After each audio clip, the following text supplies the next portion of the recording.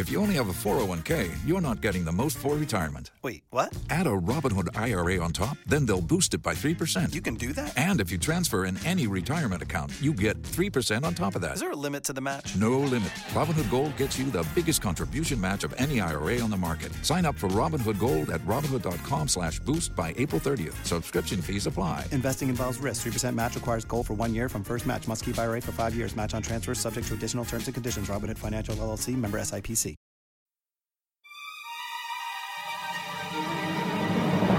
So Joe finds Mary out rock sitting. Dude, if she had an ancient coat hanger, how amazing would that be? Mary, no. They call over the hunter guy. Hey, we're kind of worried about it. Can you take care of this, like, early, if you know what I mean? A lot of people have fallen down wells in this movie. I'm thinking... The donkey causes a Rube Goldberg abortion somehow.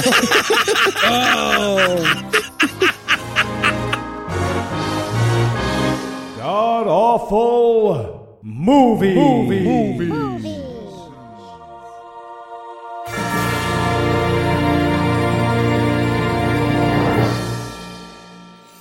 Welcome back to the Gamcast, where each week we sample another selection from Christian cinema, because damn it if that's not what it says on the show's description. I'm your host, Noah Illusions, and sitting to my immediate left is my good friend Heath Enright. Heath, welcome back. Thanks, Noah. You know who thought we were pedophiles? The clerk at the movie theater where we saw a cartoon matinee together.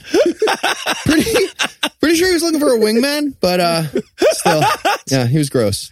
Yeah, no, it was odd. And of course, sitting 81 miles to my right is my bad friend Eli Bosnick. Eli, how are you this fine afternoon, sir? The exact same thing happened to me. Except I don't have social graces, so I played into it with the lady. I kept being like, "You're a murderer," and she was like, trying to do that like polite retail laugh, but I kept being like, "No, seriously, I'm not plotting anything. You're weird. Lots of men come here at Tuesday at 4 p.m. to watch a children's movie, right? Right? Do you mind if I take a picture of you with a timestamp on it? No, sir. Thank you. Hold up that newspaper. Got it. You're very wacky. I get it. You're doing a wacky thing at me. Yeah, no, I would have felt a lot less comfortable if we didn't have that theater to ourselves. But we, as we so often do when we go see these things in theaters, had the theater to ourselves. Speaking of which, I guess we should let everyone in on the secret. Heath, tell us, what will we be breaking down today? All right, we watched The Star. It's a classic children's story of cartoon bestiality almost happening, but not quite. And also Jesus was born. All in all, an interesting take on the nativity story. I enjoyed myself. And Eli, how bad was this movie? Well, first of all, let me just say, surprisingly bad. Bad. I like, with the modern ability to animate things and this cast, you'd think, how bad could it be? In fact, when people suggested it, I was just kind of like, I don't know, it's a kid's movie. How bad could it be? Really bad. But the answer you're looking for is, well, if you love Jesus and you need a music video for your R&B Christmas album, you will love this movie because it's a slightly elongated music video for an R&B Christmas album. Yeah, no, it's happening while that's playing in the background. No, I'm with you because I get really nervous sometimes when people like strongly suggest a movie and we capitulate because, you know, we love our audience, but they don't always pick the best movies for us. So I was afraid this might be one of those situations where we're going to go in and we're going to see a kid's movie and it's going to be like us making fun of Cars 2 for an hour.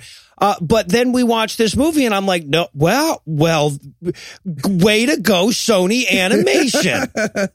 Make it easy on us. Kicking it up and up. And the other thing that I enjoyed about this movie is I know some of our listeners have to watch this movie, right? Yep. They're going, it's Christmas at the grandma and grandpa's and Cars 3 isn't in theaters anymore. And like, let's all go to the movie. So it's just like, okay, it's a Christmas movie.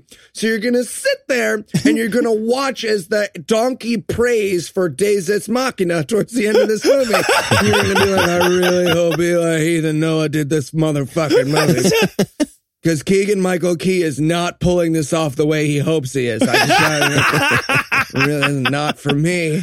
Eddie Murphy as a donkey, he ain't. Yeah, and I feel like this entire cast was made up of people who owed Oprah a finger. So I wanted to kind of do a quick rundown, because a lot of these characters, a lot of these actors, voice actors, have such small roles, we probably wouldn't even mention them in the course of reviewing this film. So let's start there. Key of Key and Peele plays Dave the Dove, as if we needed more of a reminder of which one was the talented guy in that duo. He was funny in this, though. He's doing his best. He's doing his best. So much of the recording of this movie was just, and then Key, like, what would you do for you like, I don't know, do something funny? Well, what I'd love to see, what I'd love to see on this one though is like all the stuff that he said that they're like, no, it's a little too far. It's a little too far. Because that's my thought, is that maybe he was way funnier originally. But if there was a bright spot in this film, it was Dave the Dove. We also had Christopher Plummer doing the voice of Herod. All 18 words of the voice of Herod. Trying to make up for the fact that he's the only famous actor who hasn't raped someone at this point. Yeah. Movie. I swear that like his thing was like, all right, you got until the 23rd floor. I'm going to the 23rd floor. So we also had Ving Rhames. He played Thaddeus, who is the smart, evil dog of the two dogs. Mm-hmm. Kelly Clarkson shows up at the very end to play Leia the horse for like 2 minutes. She has 2 lines. I don't know what happened in the edit or in the production, but they cram Kelly Clarkson into this movie. In the last 4 seconds, they're just like, hey, here she is. The very important character of Leia the horse. And I'll sing for you now, right now, even if it doesn't make sense. Just like on a car. Kelly Clarkson. Wow. Also, we had Chris Christopherson playing the old donkey. And I feel like they just gave him cocaine and kept telling him he was an old mill donkey until he believed it. Very possible. He pulls it off here. Also, we had, Mariah Carey was in this movie. I don't know who she was. She played Rebecca. I don't know who that is. No idea. I went to their website, like the Star's website, and that character doesn't even get mentioned, but she was in it. Maybe Mariah Carey would just like insisted on being called Rebecca during this production, and they were just like, hey, sure, whatever you want. Not everyone reacts the same to acid. All right. Let's just get this R&B album in the hands of grandmothers everywhere. Yeah, right. Yeah, exactly. That was the point. And then of course you have the 3 camels. Tyler Perry played Cyrus, the smart but not as smart as the Oprah camel. You had Tracy Morgan. I love Tracy Morgan. Yeah, it was a disappointment to hear him popping up as Felix the dumb camel. And then Oprah plays Deborah the camel, who is the Linus camel. Not just the Linus camel. First of all, she's the shut the fuck up Tina in this movie, which is amazing. Every time Oprah's camel speaks, everyone else is like, what movie are you? Like, even in a meta context, your line didn't make sense. You know that? I'm Oprah. Nope, you're not supposed to. You're a camel. I'm Oprah. Oprah Winfrey. I'm not a camel. Right. You're a camel. You are a camel. You are a camel. You are a camel. She's the fucking worst. And then there's just one other that I have to mention, very minor role for him. But Joel Osteen played Gaspar. one of the 3 wise men. This movie, by the way, is now the most biblically accurate thing that Joel Osteen has ever been involved with. Thank you. Quite proud. Now, okay, so that's basically the cast we're working with, and then a bunch of people I'd never heard of. Now, is there anything that you guys want to nominate this for being the best at being the worst at? Yeah, I'm going to say best worst, accidentally choosing parts from the Bible with graphic sex and violence for this kids movie and just ignoring it. We'll get there. They picked some really weird spots. And when they didn't need to, right? Like, because it's the nativity story. Okay, so the nativity story has a little bit of infanticide and divine rape in it to begin with. So you have to deal with that. But then they would just go and find other graphic sex and violence parts to like squeeze in for character names and shit. You could skip those parts. Like, would any parent be like, well, hold on, they didn't do the infanticide in this cartoon. I've read the Bible. What about the rape? Where's the rape? Sony Animated Like Studios. the people after Batman Begins who were saying, yeah, but think about it. Ra's al Ghul never did teach Batman to be a ninja. Yeah, it would have been like that, only with bombs and shit because they're religious. I was going to go with best worst conflict resolution. So throughout this movie, conflict is resolved by the next scene starting. They could not give less of... Again, I watched Cars 3, Despicable Me 2, and 3 on the planes back from Japan/Australia, and I did not appreciate the genius storytelling that was in those films until I watched The Star. Oh, so fucking bad.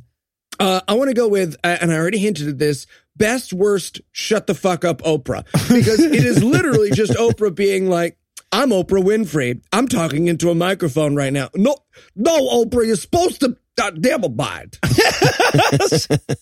Yeah, no, I titled the notes this week, damn episode 120, Oprah doesn't know she's in a movie. The whole thing, every time she spoke, it just played like they had tricked her into the room, and that's just what she was saying. And they had to I don't know. It was quite bizarre. Well, I'll tell you what, our Australia trip demanded that we wait on this one until it was largely out of theaters, and that's long enough to wait. So we're going to keep the break brief, and when we come back, we'll dive into all the aw shucks depiction of intended infanticide that are The Star. Hi, listener. We wanted to take a moment out of today's show to talk to you about a very serious phenomenon. It's sweeping the nation. We usually try to stick to comedy on this show, but this is near and dear to our hearts, so we can't ignore it. We're talking, of course, about crappy gifts. That's right, Heath. Thousands of innocent people this year will receive crappy gifts for the holidays. Oh, a gift card. Gee, thanks. I didn't realize you knew literally nothing about me. Oh, a sweater. Now I have one of these. Yeah, this is the first sweater I've owned. I love not picking out the clothes I wear. Into that. Exactly. But we're here to help. Let me tell you about Omaha Steaks. And for only $49.99, you can get our family gift pack when you go to omahasteaks.com and enter the code GodAwfulMovies in the search bar. That's 75% off. Got someone who doesn't want meat? Omaha Steaks has over 500 gourmet gift ideas. Or maybe you get another full-grown adult's socks. No, really, it's great. I love it when other people buy my underwear for me. I will treasure them forever. But right now, Omaha Steaks is giving an exclusive savings just to our listeners, and you can get someone something awesome instead. Listen to everything you'll get for less than $50. 2 filet mignons. Already worth it. 2 top sirloins. More than worth it. 2 boneless pork chops. 4 boneless chicken breasts. Yeah. 4 kielbasa sausages. They won't let me say the thing I want. 4 burgers. 4 potatoes au gratin. I could 4 eat those. caramel apple tartlets. My wife ate those. 1 Omaha Steaks seasoning packet. Plus, get 4 additional kielbasa sausages absolutely free. They sent us a sample package, and Heath was so happy he almost died. You want to make your family that happy? Or are you going to get your sister a book again? Great, an assignment. This is fun. No, it's fine. I'll just stop reading whatever I was reading, and I'll do this homework you gave me as a gift. Thank you. So don't give a terrible gift this holiday season. Instead, go to omahasteaks.com, enter our code GodAwfulMovies in the search bar, and get a 75% savings. It's the gift guaranteed to be a hit. Or you can just keep trying to guess what music your niece likes. Great, a CD. I'll use it if I ever get trapped in the past by a witch. Excellent. Hi, I'm Tony D. Are you an R&B artist whose lyrics are usually about putting a penis inside your body? Are you black, though? Well, then technically, you're Christian, which means you should come on down to Tony D's Inexplicable R&B Christmas Album Warehouse. We got covers of classic Christmas songs, remixes of classic Christmas songs, slightly changed Christmas songs, and I can't emphasize enough, covers of classic Christmas songs. And the fact that this will stick out from the rest of your repertoire like a sore thumb is okay, because grandmothers will buy your Christmas album for their children because they know their families like your music, but refuse to buy a CD with a naked woman on the cover. But don't take my word for it. Listen to these 100% real R&B Christmas albums that we have here at Tony D's R&B Christmas Album Warehouse. Merry Christmas by Mariah Carey. Christmas with Babyface. A Merry Christmas by Mary J. Blige. 8 Days of Christmas by Destiny's Child. Ashanti's Christmas. And much, much more. Tony D's inexplicable R&B Christmas Album Warehouse. Because what the world needs now is a version of I'll Be Home for Christmas with even more vocal riffs. And we're back for the breakdown, and we're going to start things off wondering why Eli has a bunch of stuff about him crying at a TJ Maxx commercial at the beginning of his notes. I just put my notes on the commercials before the movie in the beginning. We could all share our thoughts. You gentlemen chose not to, so it seems like I'm a crazy person. We had different... I don't think we had the same No, ones. that wasn't... No. It's not. Right. Although I agree with you, the new Google Pixel phone seems pretty awesome. Right? And there's a Star Wars Disney cruise. We can I didn't know about that. I would love to do that. Yeah. No, you had better ads. New hair? Ugh. Yeah, so no, clearly if I'd had ads as cool as you, I would have taken notes on them anyway. All right. Thank you. So we're going to start this movie off all Hindu, really, with a mouse getting kicked out of a place and running around town. I feel like they stole this from the Bhagavad Gita, but whatever. And we should point out that this is accompanied by like a cappella version of We Three Kings. So I wrote in my notes, let's begin this movie with the only thing worse than religion. Acapella. Honestly, for a second, I thought this was a sneak preview for Pitch Perfect 3 that we had walked into by accident. I was really happy about it. And then I was disappointed about it. It was not. Yeah. Yeah. And I have to say, okay, so this scene really sets the film's tone of like, Scrat chases acorn, Scrat chases acorn, Christian propaganda, Scrat chases acorn, Scrat chases acorn. Right, because we've got this mouse just kind of being like buoyed through the streets and it fell down, tee-hee. And then it shows up at the Virgin Mary's house, right, as God is showing up to warn her about the rape. Yep. I was so excited. Like, okay, we're about to watch God fuck Mary right now in this cartoon? Nope. Two quick disappointments. Yeah. Super duper graphic rape scene in the first 30 seconds of this children's movie. Just a herd of people all across the nation desperately covering their children's eyes and ears, just putting their kid in a sleeper hold. This is better than therapy. Remember the time Daddy choked you to sleep at Christmas? This is what I want you to remember instead of the movie. Nope. But they do address the sex. They get to that plot point. They don't show it, but he's just like, I'm a ghost and I'm going to fuck you now. I'm God. Woo! It's me, Harvey Weinstein. Just relax. And Mary's like, all right, cool. So let's fuck that. And you want to go like doggy or what? He's like, no, what? No, it's immaculate. Stop consenting. You're ruining this for me. I'm God. But aren't they quick to make sure she consents on this, though, right? Yeah. Retelling that story very, very differently, aren't they? Yeah. First, God came in and he was like, hey, Mary, how you going? And I would say they dated at least 4 or 5 times. So, like, you're weird, just so you know. And I want to say that they have entirely, we'll talk about this throughout the movie, they have entirely rewritten the Mary and Joseph story to resemble, I don't know, a sweet couple from the early 2000s, like Mary's manic pixie dream madre. It's Mad About You, but with Jesus. Exactly. Joseph, are you making chairs or are you falling asleep on the job? I'm sorry, what? Scrambled eggs, but it's That's Frasier. That was Frasier. Mad about you. Frasier is mad about you. And we should point out that the mouse, so the mouse wandered into her house and was like, ooh, pita bread, and Mary shared some with her because she eats with vermin and is stupid and disgusting. And that's when the Holy Ghost shows up and says, hey, God's going to be around in about 5 minutes. He needs little while for this thing to fully dissolve in your drink. Anyway, but he's going to fuck you later. And she's like, oh, great. I consent to this actively as you're leaving the window. And the mouse is all like, holy fucking shit. I need to go evangelize to all the prairie animals because I guess Jesus also died to save the souls of the prairie animals. That will be strongly hinted at in this movie. It really will. Absolutely. One might even say that's the theme of the film.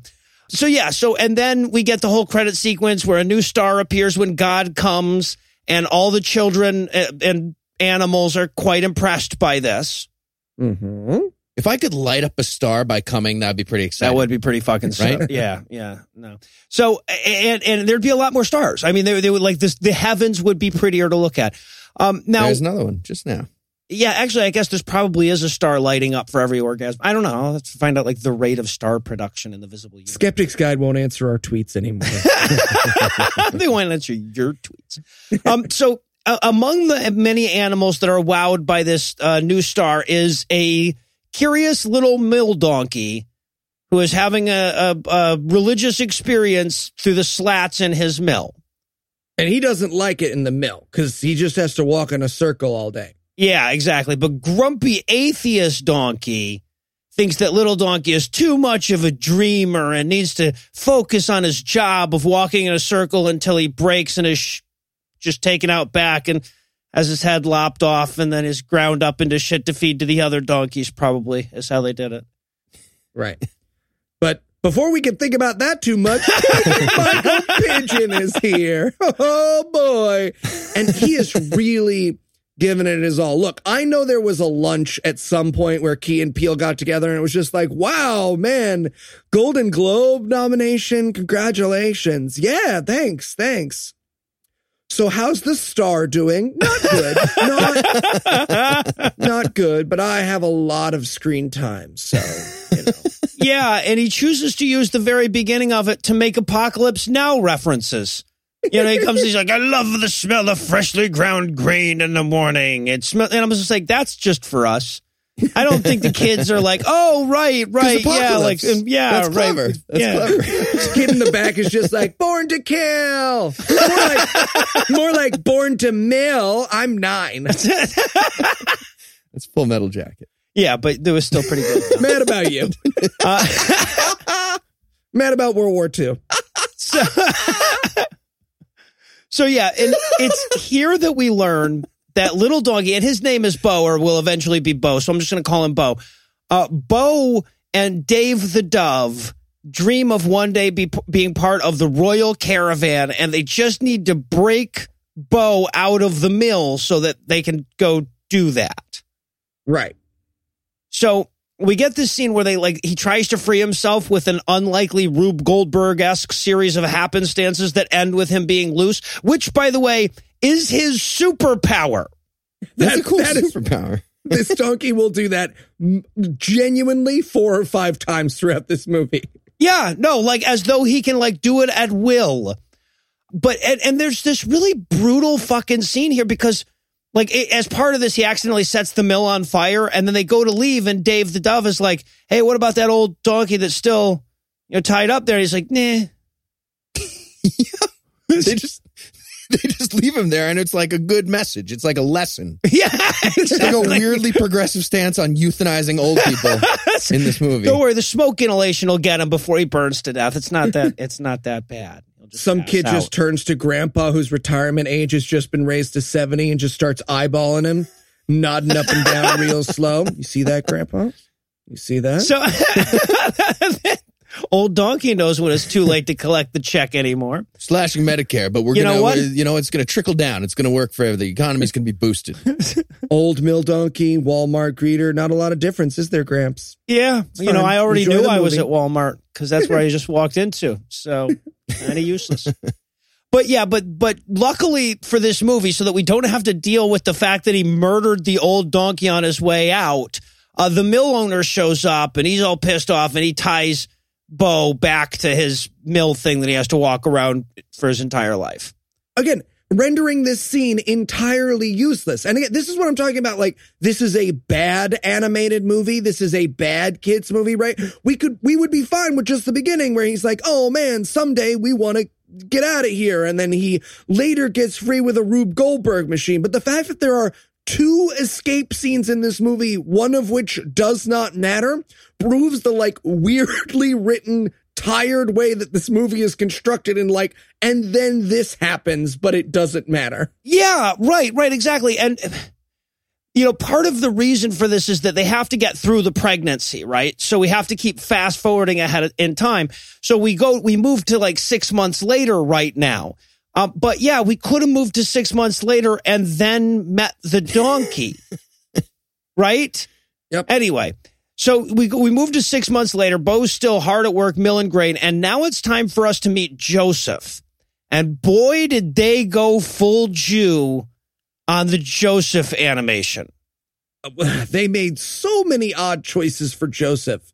Like, I admit I didn't pay super close attention to the genealogy and descriptions of Joseph, but I don't think they were like, oh man, if you like Woody Allen, then you will love Joseph. Yeah, no, this character could have been and should have been voiced by Eli's Moishe impression.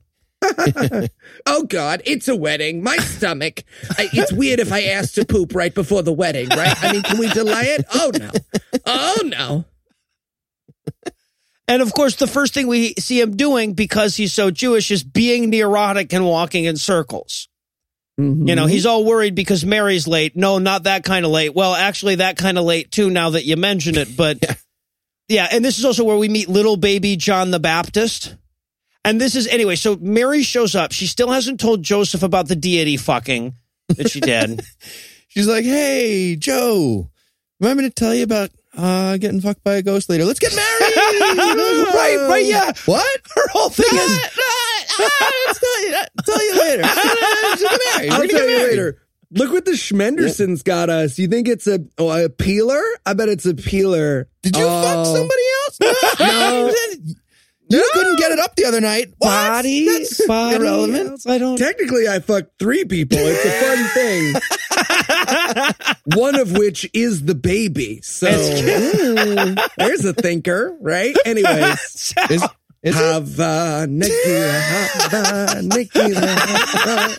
that's the whole thing. Is this scene is like, when should I tell my husband I'm pregnant with someone else's child? I'll wait till after the wedding. I don't want to burden him with that before the wedding. We have a lot of Southern listeners. They get it. Yeah, right. So meanwhile, back with the donkeys, old donkey is wise, but broken by the vicissitudes of life. So we have a deep moment here where we deal with old donkey's depression over a life wasted walking in these circles. I wanted so badly for Johnny Cash's Hurt to come on. I'll hurt myself. He shoots himself at the end of the whole thing. Yeah, but this is also where he starts to see that little donkey is going to follow him down this path of despair and depression, and he's got a big heart after all, so he breaks little donkey out so he can go run with the royal caravan. And this opens us up to an amazing, awesome donkey parkour chase scene with the Miller. It's pretty fun. It's pretty fun, them running away. First of all, though, cartoon parkour is not as impressive as they think. That right? you can do anything you want in a cartoon. It's not as exciting as regular parkour. But I did enjoy, throughout this chase, the placement of hay is very convenient. They are landing in perfect amounts of hay from large heights all over the place. Like, honestly, I thought the Assassin's Creed guy was going to land on it at one point. Oh, hey, what's up? Cool. We could have made such a better movie, Sony Entertainment. Come on, guys. Donkey's got a wrist blade. He just stabs the Miller in the throat. Right, but instead, we have to see the Miller get covered in a lot of different colored things along the way. Ugh. That's pretty funny, because now he's got red stuff on him and green stuff on him, too. Ugh. Anyway, so while this is going on, Mary's chatting with Elizabeth, mother of John the Baptist, John the baby Baptist, at this point. I wanted so badly for the baby to just reach over and try to wash her feet, and it's just like, stop. Enough. Weird. Your kid's weird, just so you know. There's a thing going on. This is also where we get that amazing Bible deep cut where Elizabeth turns to her husband. She's like, I liked it better when you couldn't talk, Zechariah. That's Bible funny right there. Yeah. Bible funny. Anyway, so yeah, the party's over. Joe can't wait to do the dishes because first century BCE Judea sure was sexually progressive, huh? Exactly. Again, they've just transformed them into this manic pixie dream couple of like, okay, but I get to choose what to watch on the scroll tonight. We'll see about that. I just can't open this milk. And it's like, all right. I mean, look, I get the marriage as slavery of biblical times doesn't translate, but maybe you don't turn them into fucking Zooey Deschanel. Oh, yeah, right. Yeah, no, of course, Mary, so he goes in to do the dishes. Mary's still trying to figure out how to break all the God fucking to Joe. And while she's doing that, she comes across Bo, who's hiding there in the place where they were having their party, I guess. And Bo has managed to break his ankle, I guess, or something. Or hurt it or something. And she goes to help him, but he's like afraid he's gonna hurt her, and he does this whole like, no, please, as she like splints up his leg. Yeah. Did it seem like the donkey was worried she was going to put sticks in his butt? Isn't that what it seemed like to you in this children's cartoon? Very clearly was about to happen. Yeah. Very clearly what that donkey was afraid of, which makes you wonder what deleted scenes with the Miller we missed out on. I feel like the movie was way more sexual than I expected going in. Yeah, well, around the donkey for sure. Something about ass to mouth. Yeah. And this is where he gets named Bo, or Boaz. Boaz is the name. So like right there, she's basically saying, kind of would like to fuck this donkey. I'm going to name you Boaz. You are a desirable bachelor. Oh, yes. Exactly. That's all Boaz is in the Bible, too. Anyway, we'll get, because it gets worse. We'll get to it when we meet Ruth. But, yeah, so we have to establish here, too, that Joe doesn't much care for this filthy donkeys, and we have to learn this through a slapstick fight between Bo and Joe. Right, and also like Mary promising she'll walk and feed the donkey and take him to the vet every time it's time to go to the thing, and then again the slapstick fight leads in her pregnancy being revealed, and I wanted so badly for it to just flash cut to like him outside, and inside we just hear Joe go, bullshit, God fucked you. What's his name, Mary? What's his fucking name? Joe walks in, God's just smoking a cigarette. Sorry, brah. Sorry. Had to do it. Yeah, but look, because she stands up and he's like, he sees her baby bump, and he's like, oh my God, you fucked the donkey. She's like, no, you know what? Let's talk about this off camera because this is a kid's movie and there is no fucking way to get here while we've got kids watching. So we'll distract the kids with more Keegan-Michael Key, and you and I will go flesh out the plot that the adults are uncomfortable with but somehow brought their children to see. Yeah, exactly. So they go upstairs to talk, and before we're going to get to that scene, but before they do, I have this in my notes. They are playing, this is what I wrote verbatim, they are playing a country rendition of a gospel Christmas song. Nice to know where your temporal trough is. You know, it's a comforting moment when you're like, well, death of my mom's going to be better than this at least. Right? Jesus. Fall on your knees. Nope. Yeah. So yeah, but while that's going on in the background, Joseph is not having trouble believing the story, right? Like that's what I was expecting. He's buying it completely. He's just not sure if he's up to the challenge of raising God's kid. And I like the way Mary was doing the story. She's like, hey, remember before when, like, real quick, right before we got married, I was like, you know, this remind to tell you about the thing. I'm fucking a ghost. Funny story. You are gonna laugh. You know how you've never been raped by God? Well, do you know the term Eskimo brother? So you and God are Eskimo brothers. How cool is that? That's pretty cool, right? When you think about it. Yeah. But Joe's such a cuck. He's not reacting to the cheating. He's like, well, I'm worried about how I'm going to be a father for God's child. This is nervous. Yeah. Yeah, right. Should we use the fact that God is his father to get him into preschool, or should we try to get him into his own merits? Yeah, he's moved on to the practical concerns pretty quick. Also, by the way, Bo and Dave are up to more wacky shenanigans downstairs. Genuinely, again, they are just using wacky cartoon shenanigans to distract their propaganda. Yeah, right? no. Like, Scrat chases Acorn, Scrat chases Acorn, Christian propaganda. It's time for Scrat to chase the Acorn some more. Yeah, so they've decided they've got a plan. He's going to hang out there long enough for his ankle to heal up, and then he'll just get himself kicked out in some hilarious sequences later, apparently. It never pays off, by the way. They never do anything with that. Like, they set that all up, and they're like, I'll just get kicked out. I'm sure I'll figure out something I can do. They never, he just changes his mind later because it's another scene.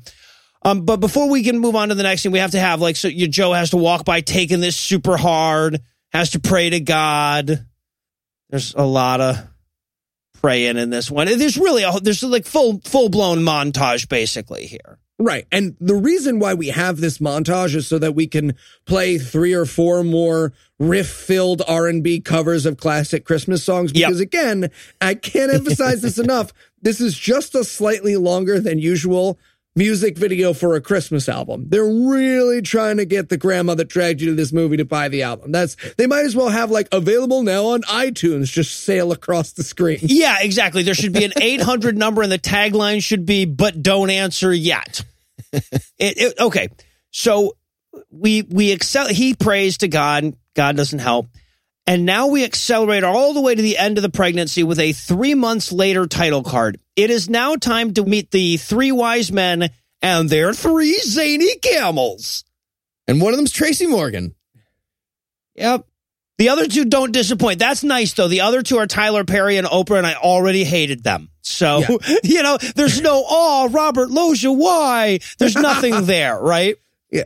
And we should clarify that, like, you can kind of see, again, everything in this movie is like almost, you can kind of see what they were going for, like the stern camel, the silly camel, and the crazy Christian camel. I don't know. Meta aware of all time and space. But that dynamic doesn't work out as much as these movie makers were hoping, because it's like, well, I want to eat some hay. We can't eat no hay right now. We got to find our owners. I'm Oprah Winfrey. We're making a movie right now. I will die on November 32nd, 2027. You're going to have to change the calendar by days. Yeah. So let me just give the setup here. This is how it goes. The 3 camels are riding along. They're like, one camel's like, I wonder where we're going. And the other camel's like, probably a birthday party. And the other one goes, I think it's a baby shower. And then the Oprah camel says, well, perhaps we're going to witness the birth of the Son of God. What? Out of nowhere. Like, maybe God raped a Jewish lady and we're going to go see the baby. What? You're a weird camel. Go away. Like, yes, she happens to be right, but that's a weird you wonder if that was just always her guess. Right? And this is the one time she was right. You say that a lot. I want to know. The fact 2 that of them come in, raped a right. Jewish lady, and we're going to go see the baby. Yeah, right. Okay. Every time. Yeah, we get it, Diane. You're into that. It seemed to me, because this is the first time I had to encounter this. Obviously, we've talked about it in the review up to this point, but this is the first time I encountered this, and I wrote in my notes, I'm like, it's like Oprah didn't get that this was a cartoon, right? Like that she was inside the story. Because she's basically going, no, like, obviously these are the 3 wise men. We're their camels. Have you guys not read the Bible? Like, that was like, seemed to be the attitude of her character. Also, why does Oprah Camel have a henna tattoo shaved into her pelt? I don't know. Something terrible happened to Oprah Camel. She's got a tattoo. She's crazy. I don't know what happened. One of those wise men got drunk one night, and Oprah came out the next day, and she was like, you know what? There's probably the Son of God somewhere. Let's figure that out. I'm going to go ahead and shave one side of my head. Okay, Oprah Camel. We'll talk about it when you're ready. Stedman, you're doing it wrong. What? This doesn't make any sense, what you're saying. All right, so now it's time to go meet King Herod. Now, King Herod is played by Christopher Plummer, who told him at the beginning, like, look, guys, you get 16 words, no adjectives, choose wisely. His part could be played by a Christopher Plummer soundboard. Like, if you told me, like, we just took some other stuff, we put it together, and he was like, well, you did all the work already, sure. Yeah. So King Herod's chilling out, and he comes in, the three wise men show up. Now, again, I should point out, one of the wise men is Joel Osteen. He plays Gamal, the Indian one.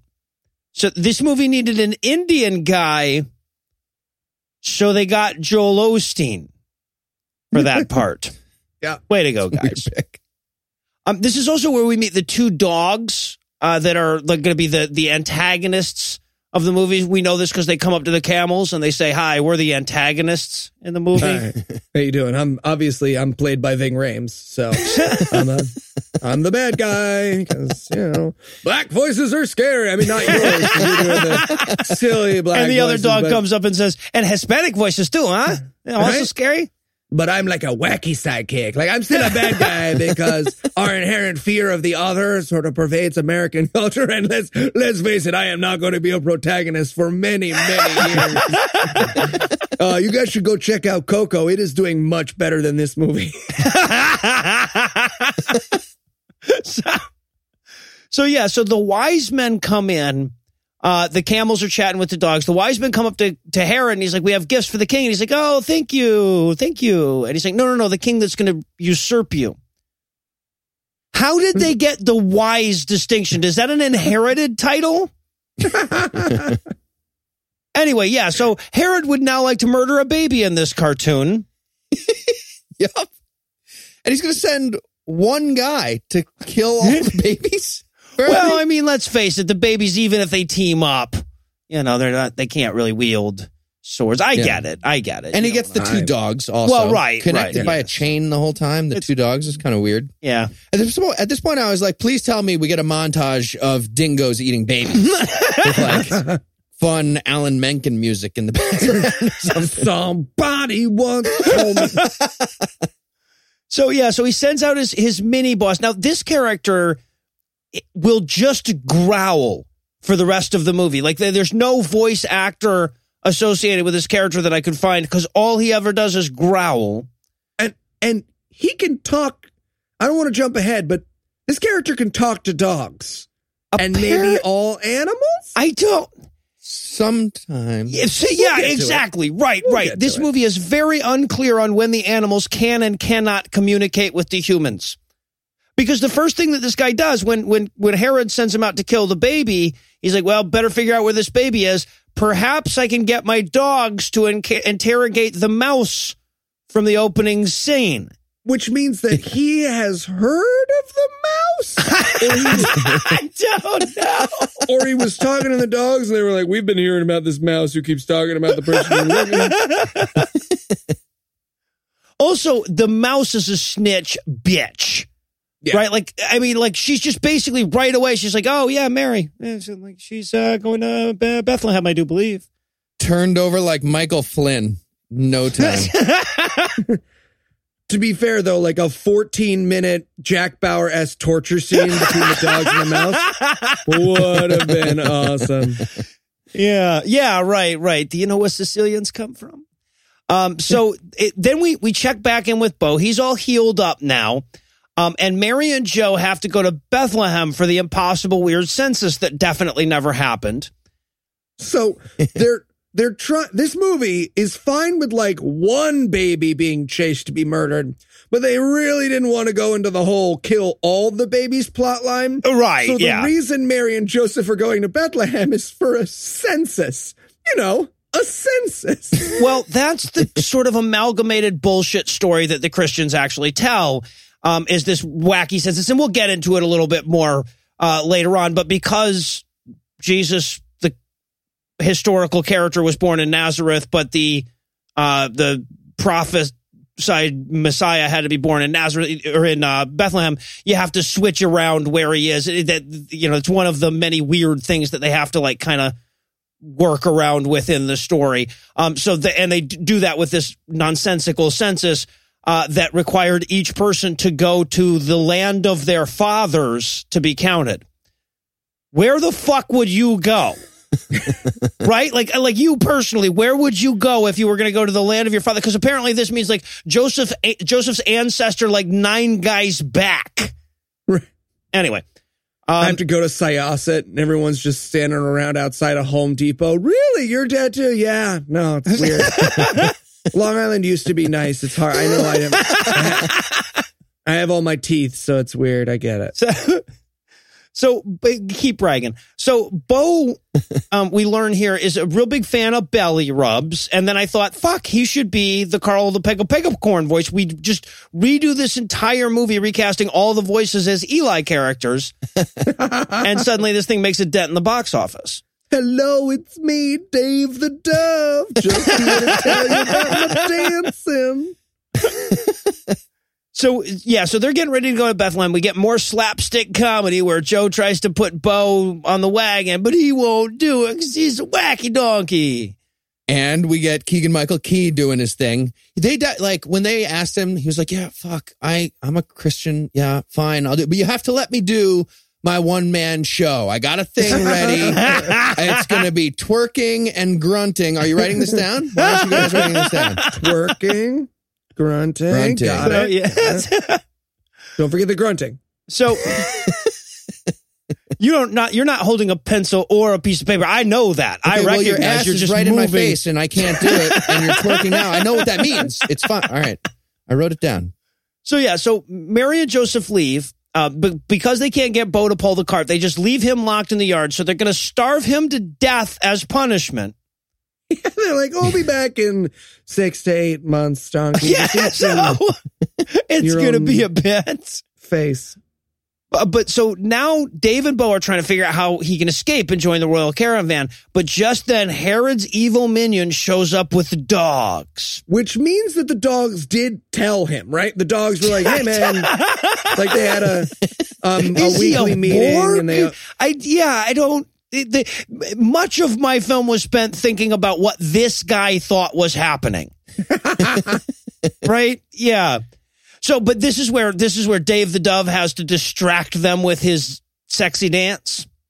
And this has made me very uncomfortable. Because it's, again, cutesy scratch chases the acorn surrounding the propaganda, but also because of how much of my career it makes up. Like, this is a lot. And like, I wouldn't be crazy for someone to be like, and then Eli, you do a funny dance, booty dance. I'd be like, yeah, it's me, do funny booty dance. You do a really good dove noise too, right? Yeah, no, he does. Do your dove noise. Chort. And I have to point out that they set this whole thing up. They're like, they set this whole thing up with Dave saying, "I'll have to create a distraction so you can sneak past the dogs." And this is the most ridiculously obvious, easy comedy setup in a cartoon, right? I've got to create a distraction. So the bird comes in and he says, "Hey, are you guys here for the dance show? I'm gonna dance." And then he just he dances like I would dance. Basically, they've got nothing. The animated bird is bad at improv in this movie. It's like, we have to take like 4 months to animate this. You could take all the time you want to write funny words for you to say. No, I just figure he'll go like this, and then that'll be it.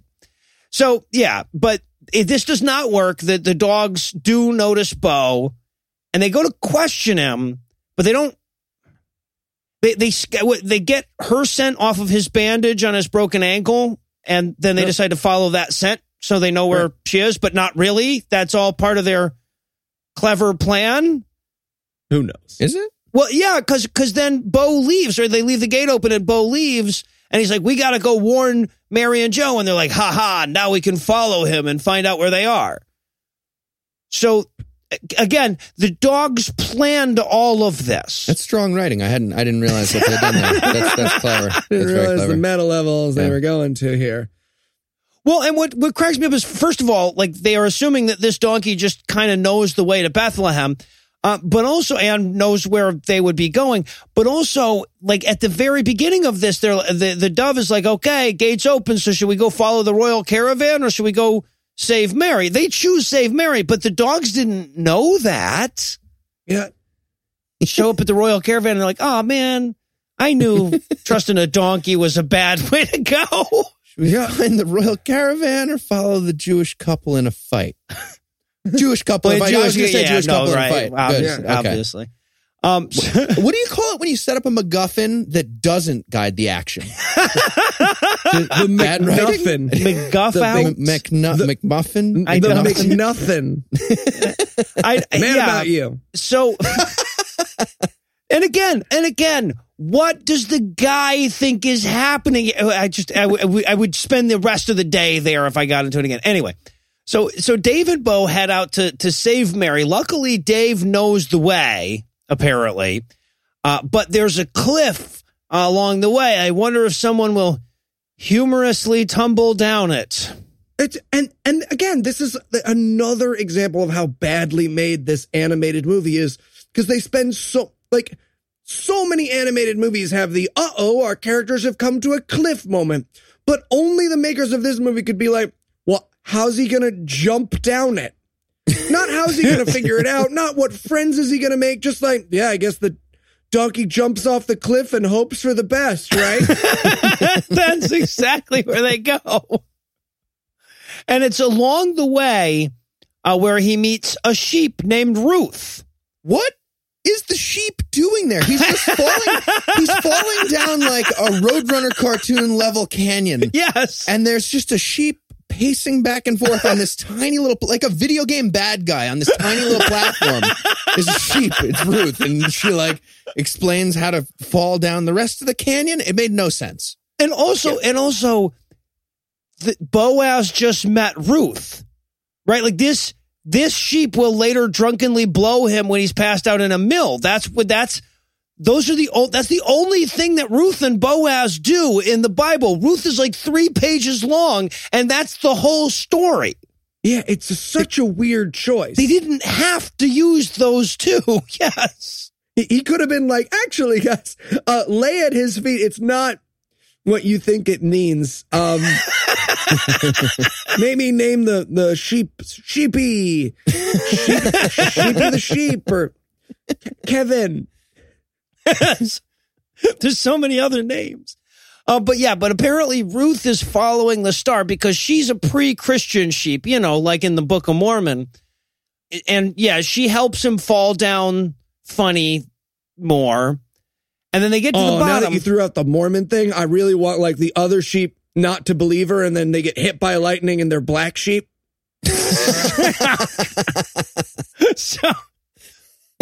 So they get to the bottom where he meets back up with Dave, and Ruth wants to be friends, but they don't need some silly girl until the next sentence when that conflict is resolved, because it turns out she knows the way.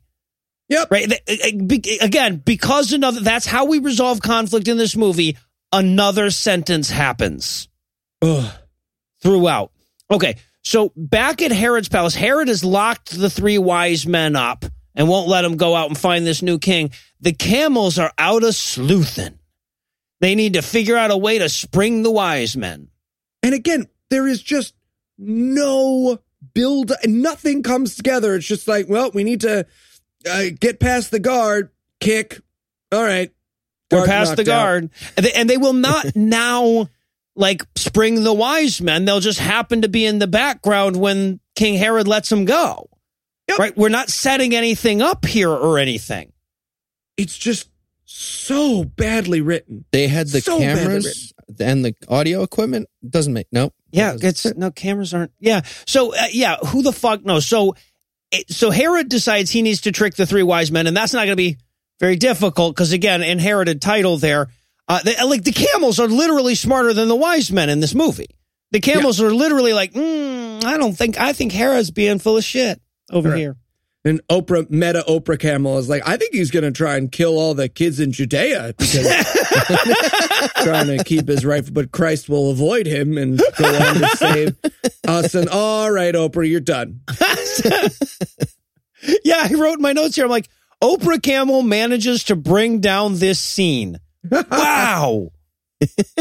But I mean, it makes sense that she catches on. The king's like, "Hey, wise man, go find, the new king in Bethlehem." Wahaha. And they're like, "Okay, quick question. Are you going to murder that baby?" "What? No, I want to honor him with a gift." Wahaha, if you know what I mean. They're like, do you hear how he said it evil just now? That's super evil. The way it's wahaha. Just talk normal.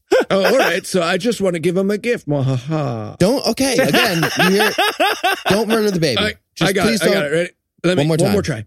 Wahaha. No, you do. Oh my God. See, I didn't do it at the end there. You said don't do it at the end. I want to give the baby a gift. So he sends the wise men out to like sniff out where the thing, and this makes so goddamn little sense because we've already established through great and convoluted lengths that the bad guy already knows because of the mouse questioning and the donkey following where to go. Right? Like, so the scene is like triply useless. So, yeah, okay. So then Boaz, Ruth, and Dave catch up with Mary and Joe because, it's the next scene after all. But they can't warn them about the danger because now animals can't communicate with humans. But they can play charades that humans understand. What? And sometimes they understand, sometimes they don't. Like halfway through the script, someone was like, donkeys can't speak English. Should we go back and fix this? Don't have time. Just starting now. Joel's like, well, technically one donkey. And they're like, shut up, Joel. Shut up. But yeah, so they have to resort to doing like a charades improv skit to explain. It was like Eli trying to explain vegan to every waiter in Tokyo. Just like Eli's like milking himself. Like, no this, no dairy, no butter. This, buck, bad. Dishonor family. Buck, bad.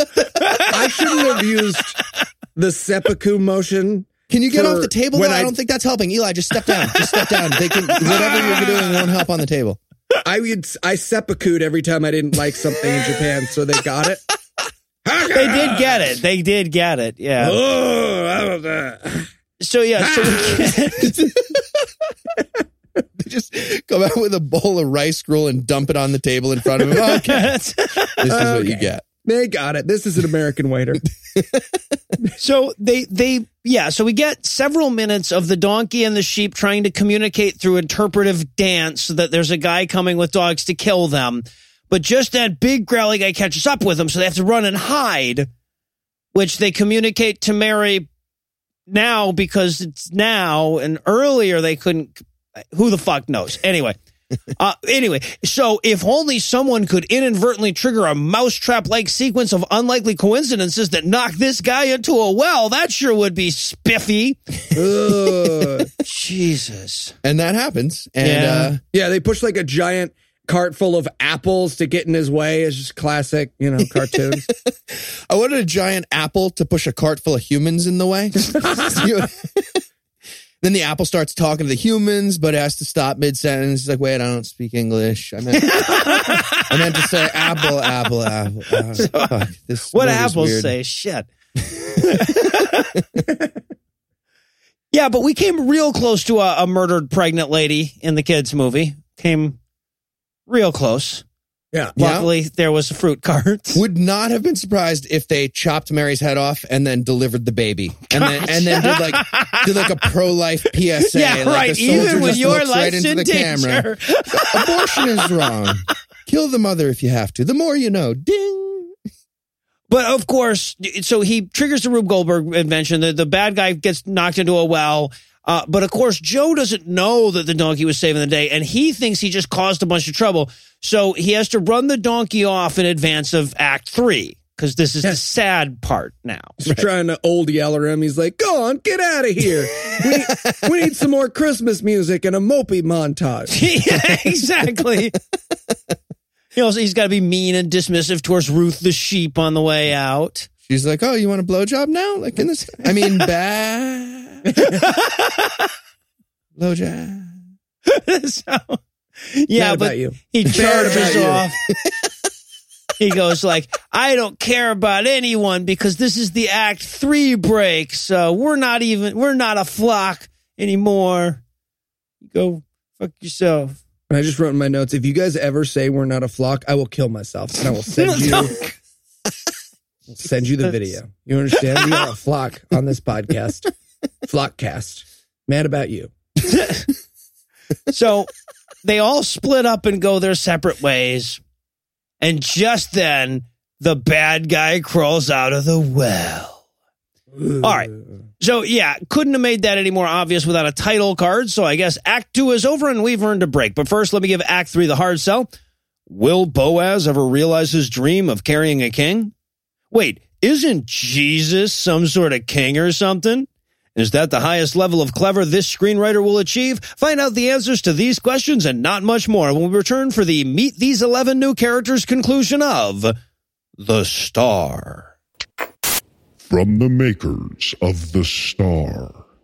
I'm Wally the Worm, and I've got a mission. Comes a movie about a worm with a mission. But Wormy, you can't do it alone. So see the most important moment in human history. But I can't miss the crucifixion. Christopher Walken. I've got a worm faster. Kelly Clarkson. I'm a bird. And a variety of other cast members that'll make you go, aw man, why, oh why, more often than the current news cycle. Climb on my back and I'll take you. This Easter, The Cross. Wait, who are you? I am film legend Peter Lorre. Oh, this is topical. Good. Who can I do an impersonation of? Ah, Thaddeus, my merciless minion. Did you succeed in killing that baby? No, Thaddeus, you can't just growl, remember? No, use your words. Now, did you kill that baby? No. Okay, not what I was hoping to hear. What happened? Well, I got knocked into a well by a donkey and then thrown off a cliff by a bunch of camels and some sheep. My chief assassin was thwarted by livestock. Well, they kept triggering these Rube Goldberg traps. See, so No, you know what me. I don't see? I'm having trouble visualizing this whole thing. Right. No, I get that. It's hard to visualize. What happened? Can you walk me through? Okay. Yeah. Well, first I had my dogs. I had them question an evangelical mouse. Already gonna stop you. You did what? None of those words are. Well, yeah. So, the mouse, she was telling all the critters about some child of God or something. The mouse did this. That is what my dog said. Yes. In Barks, your dogs told you this. Barks. Yeah. In Barks and also charades, a combination. So anyway, we went to interrogate a donkey, but a dancing pigeon tried to distract us. It was successful. And so my dogs, they came up with a clever plan to get around that. Sure didn't. Thaddeus, do you smell toast, buddy? Like someone's making toast right now? Is that what it smells like? Kind of. See, just moving on. We figured if we let the donkey go, it would lead us to its owners. Okay, how would the donkey know where they were? Good question. Well, I mean, I figured they probably mentioned it before they left, right? Right. So you assumed that they told the donkey where they were going. Yeah. So, we followed the donkey until it outsmarted us, twice. Mm-hmm. So, and there were also camels and sheep. Yeah. At the end, whole bunch of both of those. Thaddeus, buddy. Mm-hmm. Yeah. I'm gonna go ahead and get a new baby killer. Hate to just throw it out there like that, but wanted to. Yeah. Kind of figured this was gonna happen. Didn't do very well. Honestly, I don't really think you should have any more sword wielding kinds of jobs moving forward. Yeah, that's probably the best thing. I get it. And we're back for more of this shit. When we last left our heroes, all was lost because we were about to get to the Act 3 turn. But before we can do that, we need to linger here with a little sadness montage. Oh, this is montage 2 for those counting. Yeah. Yep, sad walking montage. And the lyrics are amazing. Oh, they're so on the nose. It's just, I feel discouraged. That's the song. Yes. I feel discouraged. Sad walking music. Dejected talking music. Yeah. And of course, this includes some more humorous downfalling, because that never gets old when the donkey falls down. And then he decides between the caravan or Mary again. Yeah, right. Okay, so they come across the royal caravan at the end of this long sadness montage. But Bo is over the last scene now because there's been a montage, goddammit, and he wants to go back and help Mary. It's like that you were there a scene ago. Ugh. Like the audience listening along doesn't realize how, because they had an interstitial break. The movie didn't even have that. Yep. You're going to make fun of our MacGuffin doing it wrong thing. We should follow the one that makes... all right. But the bird and him have this nice moment where the bird's like, hey, man, we can leave the caravan. It's always been about our friendship. And I wrote in my notes, Keith, why aren't you loyal like this bird, huh? Huh? Keegan-Michael Pigeon's loyal. Yeah, till the end. This scene did have a bit of a, I've almost got you talked into some weird cloaca stuff kind of a feel to it. But yeah, they do decide that they're going to stay together, which he celebrates with another pigeon dance. Yeah, he spent days explaining his ass dance to these animators. Like, so long. So many details he had to convey. Left cheek, right cheek. What the hell are you guys doing? So Joe and Mary are still walking, and Joe is pulling the cart like the ass that he is, when suddenly the wagon gets a flat wheel. Yep. They have to have the wagon fall apart here so Joe can get neurotic again. So they just have the wheel fall off. Yeah, yep. And apparently even back then there were useless assholes who couldn't change a tire. And Joseph's he's such a cuck. He's the worst. He calls AAA Arab, and these guys just show up. All right. I wanted Mary to push him out of the way and change it, just like right in his face, and then fuck a black guy while he watches. So, but instead of that, again, we could have made such a better movie. Bo shows up to help. Mary wanders off because she's sick of Joe getting all neurotic. Bo shows up to help, and then Joe runs off to help Mary because he's now over the beginning of this scene and wants to resolve conflict. Speaking of conflict resolution, Ruth is still there because Mary and Joe apparently adopted the sheep that was following them, and she is over her last shared screen time with Bo, too. Yeah, he's like, well, no, we did the sad montage. And she's like, oh, okay, cool. I didn't realize there was a sad montage. You got to tell me when there's a sad montage. We're 2 scenes away from the villains coming back, but then that means we're 1 scene away. Okay, I got it. I'm back on the timeline. So Joe finds Mary out rock sitting. Oh, dude, if she had an ancient coat hanger, how amazing would that be? Mary, no. What's that bucket of water for? Nothing. Why is it so hot? And they do have this, like, should we keep the baby type of conversation, right? Like, she, too, is a little nervous about raising the Messiah. I wrote in my notes here, the movie's being serious now. They're taking the source material seriously at this point. We're really exploring what it must have been like for Joe and Mary to know they were raising the Son of God. They call over the hunter guy. Hey, we're kind of worried about it. Can you take care of this like early? If you know what I mean? A lot of people have fallen down wells in this movie. I'm thinking the donkey causes a Rube Goldberg abortion somehow. Oh.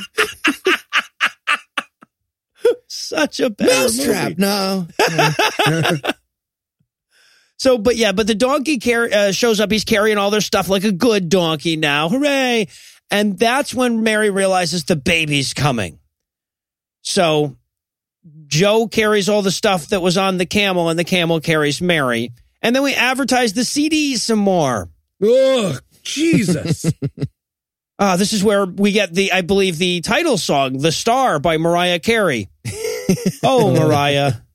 Why didn't you invest better? Just do a nude spread back when we wanted you to. It's You don't have something. any of that Nick Cannon money still left over? Nothing? She was So, just yeah, so like, now- well, it's 1992, the perfect time to go crazy. Yeah. The crazy, I think she's worth like $500 million, though. That's the crazy thing. Christ. She just wanted to do this. You Wow. can be rich enough to be crazy. Well, At that's a certain true. point, they don't. There's like this threshold of just like, it doesn't matter what you say or do, you have enough money. Yeah. No, I like right, to call right. it the Kanye West threshold. I was going to say the Donald Trump threshold, but yeah, exactly. But then for this song, which is called The Star, we get a fucking going to Bethlehem montage. Not only is this the third montage, but it's the second montage in the last 3 scenes. Oof. Jesus. So now we wind up in Bethlehem for the impossible census that never happened. I mean, the Romans kept records of, and this is a record. Right? This would be a record. Like, you wouldn't have to have a record of the census. The census itself is a record of the census. That's what a fucking census is. What was the plan for the census anyway? Just like, okay, is everyone here? Yes. Did anyone stay home? No. All right, everybody line up and count off. We'll count it. What? 1, 2. I don't know how to count above 2. Fuck, this is going to take so long. I hate ancient Israel. 5, wait, hold on. Hold on. Sheep. Scratch the. Start over. Get him out of the line. All right, bad about you. So they go to check it. So Joe and Mary have to find a hotel to stay in. So they go into this hotel. They leave the donkey tied up outside, and oh no, the miller wanders by from the beginning, and he sees Bo, so he has to donkey nap him. Uh-oh. What? And again, none of it has anything to do with the plot. They just needed to add like 4 minutes to this movie. Apparently, yeah. Yeah. Well, no, you remember the Miller from before? Yeah. He's getting resolved. This is a good plot twist. This is good writing. Okay. Yeah, it all comes Take it back back. around. And I want to point out, okay, so Bo has all their stuff on him. Now, Bo shouldn't have all the stuff on him because the last time we saw him, Joe took all the stuff and Bo was carrying Mary. It doesn't matter. But Bo has all their shit on him. So the Miller also stole all their shit, right? Like, he knows that when he last saw the donkey, it wasn't like filled with another person's belongings. So I just want to point out Miller, Grand Theft Donkey here. But of course, the inn is full. They come back out, and now Bo's gone. And Joe's like, "Oh shit, Bo had all the money." And Mary's like, "Did you left all the money tied up on a donkey outside of the inn? That's dumb." And he's like, "Yeah, that was dumb." Yeah. And in Joe's imagination, Bo's just at like a donkey strip club, just making it rain, getting some ass, if you will. Mad about you. And then we get this whole scene where Ruth and Dave realize they need to find Bo. And they don't. There's no purpose for this scene. They just have to we have to do something with the Ruth and the Dave character. So they go off to find Bo. They will not find Bo or in any way affect his escape. So Mary and Joe keep looking for a place to stay, ignoring that immediately preceding line about how they now have no money. Remember? You just said that. Now you can't go to other inns and try to anyway. But then we also have to go back and check in with the camels. They Right. sure do tie themselves in a knot with some funny downfalling. I wanted so badly for Oprah's camel to just be like, "I'm not tied up. I'm sitting in the sound booth. Totally fine." God damn it, Oprah. I was on 30 Rock. So Bo gets tied up in the Miller ties him up in some barn somewhere. He doesn't know what to do, so he decides to pray. Praying.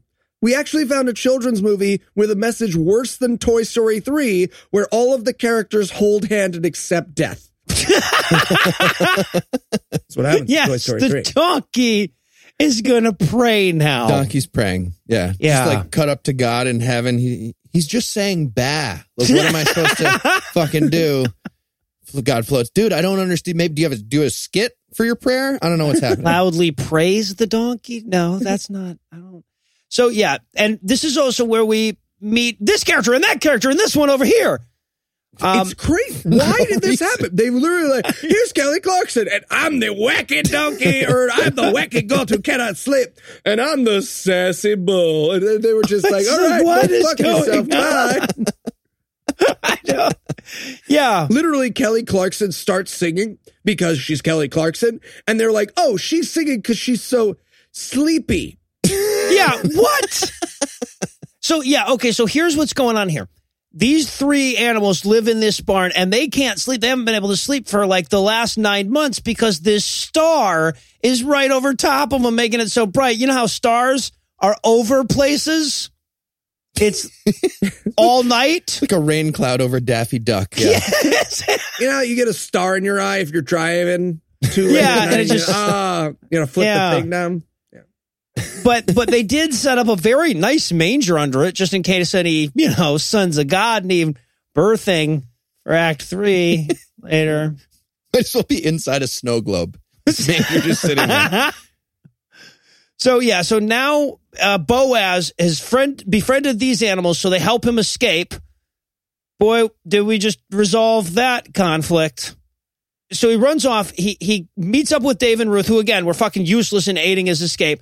And he says, hey, you guys need to find all the other side characters so we can end this fucking thing. So they do. Dave runs out and teams up with the camels, and Ruth goes and finds her flock. It's so stupid. And she runs into her flock. She's like, oh my gosh, that's my flock. And so the sheep tells the other sheep about Jesus, and they immediately believe her. Well, it just so happens that as she's telling her flock about that, it turns out that these 2 shepherds are the shepherds that the Holy Ghost appeared to tell about Jesus being born in Bethlehem. It just so happens it was the same shepherds. So all the sheep hear God say this and realize she was right. Yep. Like in the Bible. I wanted God to be Sammy L doing the speech to Ringo. The truth is, you're the weak, and I'm the tyranny of evil men. Trying really hard to be the shepherd, man. Yeah, would have been fun. So, but of course, okay, so Mary and Joseph are still trying to find an inn.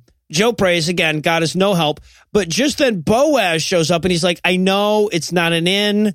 But it feels like, honestly, it feels like me trying to take Eli to a place I would stay or whatever. He's like, it's a manger, but you'll love it. Trust me. It's fine. Once the lights are out, it'll be just like the other room.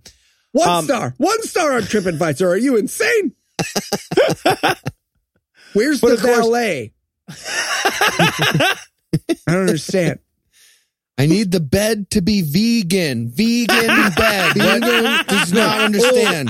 Not vegan. No. Why are you stabbing yourself? I don't get this. Bad. I'm a human. You can just, we speak English, both of us. Don't.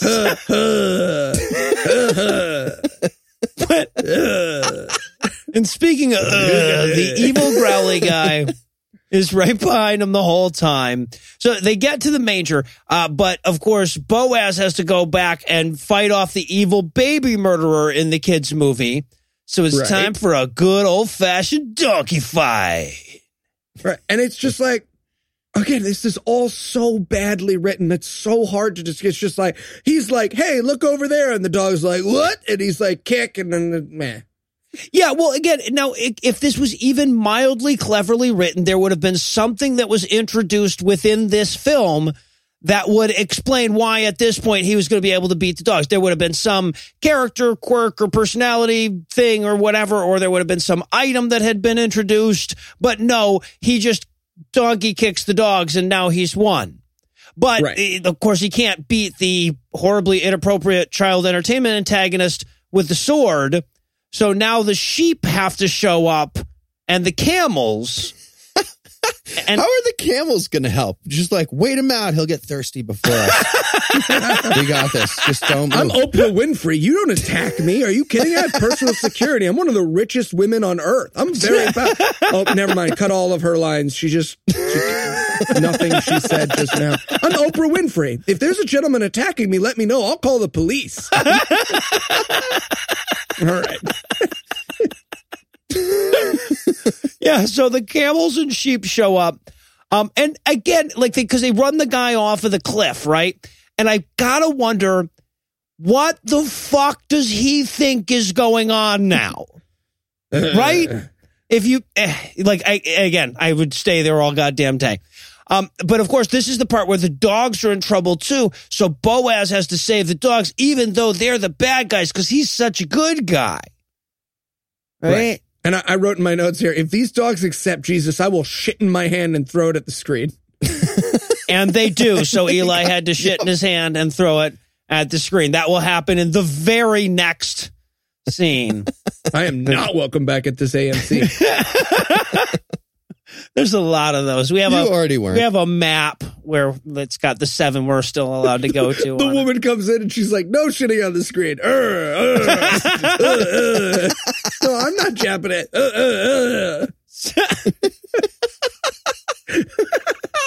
So just as this all resolves, she's doing a skit to make you not shit on the screen. Don't do this. Okay, well now you're shitting on the screen. You see how this? Okay, I'm just saying. It's a moment.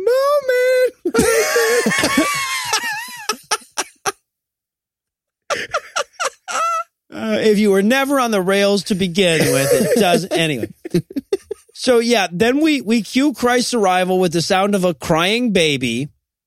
Bo rushes in, and damn it if it isn't baby Jesus, and damn it if Jesus wasn't one ugly fucking baby. Yeah. Baby Jesus has male pattern baldness. Why? In this movie, he looks like an old clown. It's really weird. It's fucking scary. I felt very attacked by this scene. So, God, Jesus, they modeled him after Eli. That's it. I wanted them to pan over and somebody's drawing the baby Jesus on a blanket. Like, hey, what are you doing? What? It's the swaddling cloth of Turin. It was already like this. I'm just tracing over it. It was like that. So, and also the mouse, remember the evangelical mouse? That mouse shows up now because that voice actress is also in the movie. And then, of course, the 3 wise but not quite camel wise men show up so that all the characters are here. And then this is where, like, Bo, so we can have Bo realize, oh, I did carry a king. Hooray. I lived up to my dream. And then fucking Oprah Camel goes full Linus for like 5 minutes. Literally turns to the screen and is like, you know what? This is the first ever Christmas. What? What are you talking about? The first wouldn't make sense. Explain what Christmas is in your mind right now. The birth. Nope, it sure isn't. Saturnalia? It's the first ever Saturnalia. The Nicene Council will reappoint to be the birth of Christ. Is that what you mean, Oprah? Tracy Morgan's bumping into me with his wheelchair. Stop it, Oprah. I was on 30 Rock. No. You're shitting on the screen. All right. So, and then that's it, guys. The donkey is part of the family now, and everyone's happy, and Jesus is born, and he won't get crucified for like 33 years. So obviously, pretty fucked up movie. But I feel like that was at least inherent in the goal of doing a cutesy rendition of a story about rape and infanticide. So to close things off tonight, I want to ask you guys what biblical story you would most like to see Sony Animation try to cutesy up next. Oh, all right. Well, 33 years later, The Passion, obviously. All nice name. Goy Story. Be fun. I'm going to go with The Massacre of the Amalekites. Okay. Or as I would call it, Mad About Jews. Full circle. But the Jews were about you. I was going to go with the story where they have to chop the concubine up into little pieces and mail her around. That would have been mine from, I believe that was from Judges. And well, that's going to do it for our review of The Star. That's not going to do it for the episode just yet because we're still getting our Christmas spectacular underway here. So Eli, tell us, what's on deck? Christmas with a capital C. I'm so happy about this one. Oh my God. Favorite preview we've ever had for a movie next week. So excited. This movie, it's Daniel Baldwin ruins Christmas, right? He comes back and he's like, it's a step down from Stephen Baldwin. They couldn't get Stephen Baldwin for this. And just to say how bad this movie must be, a woman misspeaks in the trailer. At the end of the trailer, a woman goes, "We can't let this detract from our Savior." No, detract us from Detract Christmas. us. Yeah, right. We can't get detracted. That's the thing, is that like it is so bad that Eli automatically corrected it when he said it. Eli. Anyway, so with that one to look forward to. He spelled misspeaks wrong, though. And he did. He did, didn't he? So with that to look forward to, and boy, are we looking forward to it. We're going to bring episode 120 to a merciful close. Once again, a huge thanks to all the Patreon donors that help make the show go. If you'd like to count yourself among their ranks, you can make a per episode donation at patreon.com/godawful and thereby earn early access to every episode. You can also help us a ton by leaving us a 5-star review on iTunes and by sharing the show on all your various social media platforms. And if you enjoyed this show, be sure to check out our sibling shows, The Scathing Atheist, The Skeptocrat, and Citation Needed, available on iTunes, Stitcher, and wherever else podcasts live. If you have questions, comments, or cinematic suggestions, you can email godawfulmovies@gmail.com. Legal services for this podcast are provided by the law offices of P. Andrew Torres. Our theme song was written and performed by Ryan Slotnick of Evil Drafts on Mars. All other music was written and performed by our audio engineer, Morgan Clark, and was used with permission. Thanks again for giving us a chunk of your life this week. For Heath Enright and Eli Bosnick, I'm No Illusions. Promise to work hard to earn another chunk next week. Until then, we'll leave you with the Breakfast Club close. Ruth, Mary, and Boaz hitched a ride on a Mormon submarine and started up a very profitable street show in Mexico. Joseph's friend Steve spent the rest of his life hiding his Holy Spirit mask and not letting on.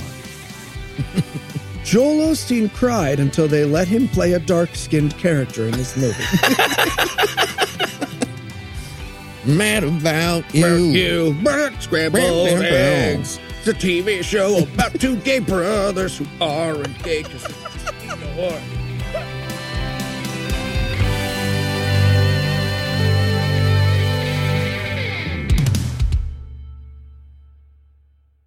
She doesn't get in until like 11:30, so it's open late.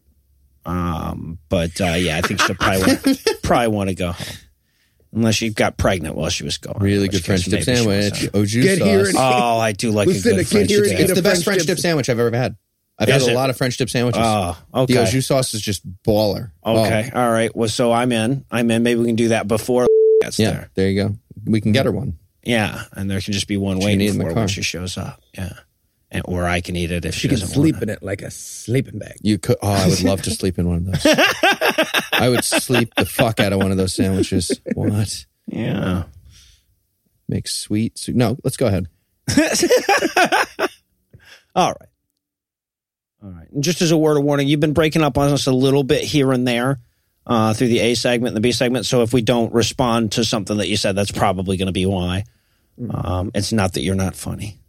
Just say joke over if that happens. Yeah. And scene. The preceding podcast was a production of Puzzle and a Thunderstorm LLC, copyright 2017, all rights reserved.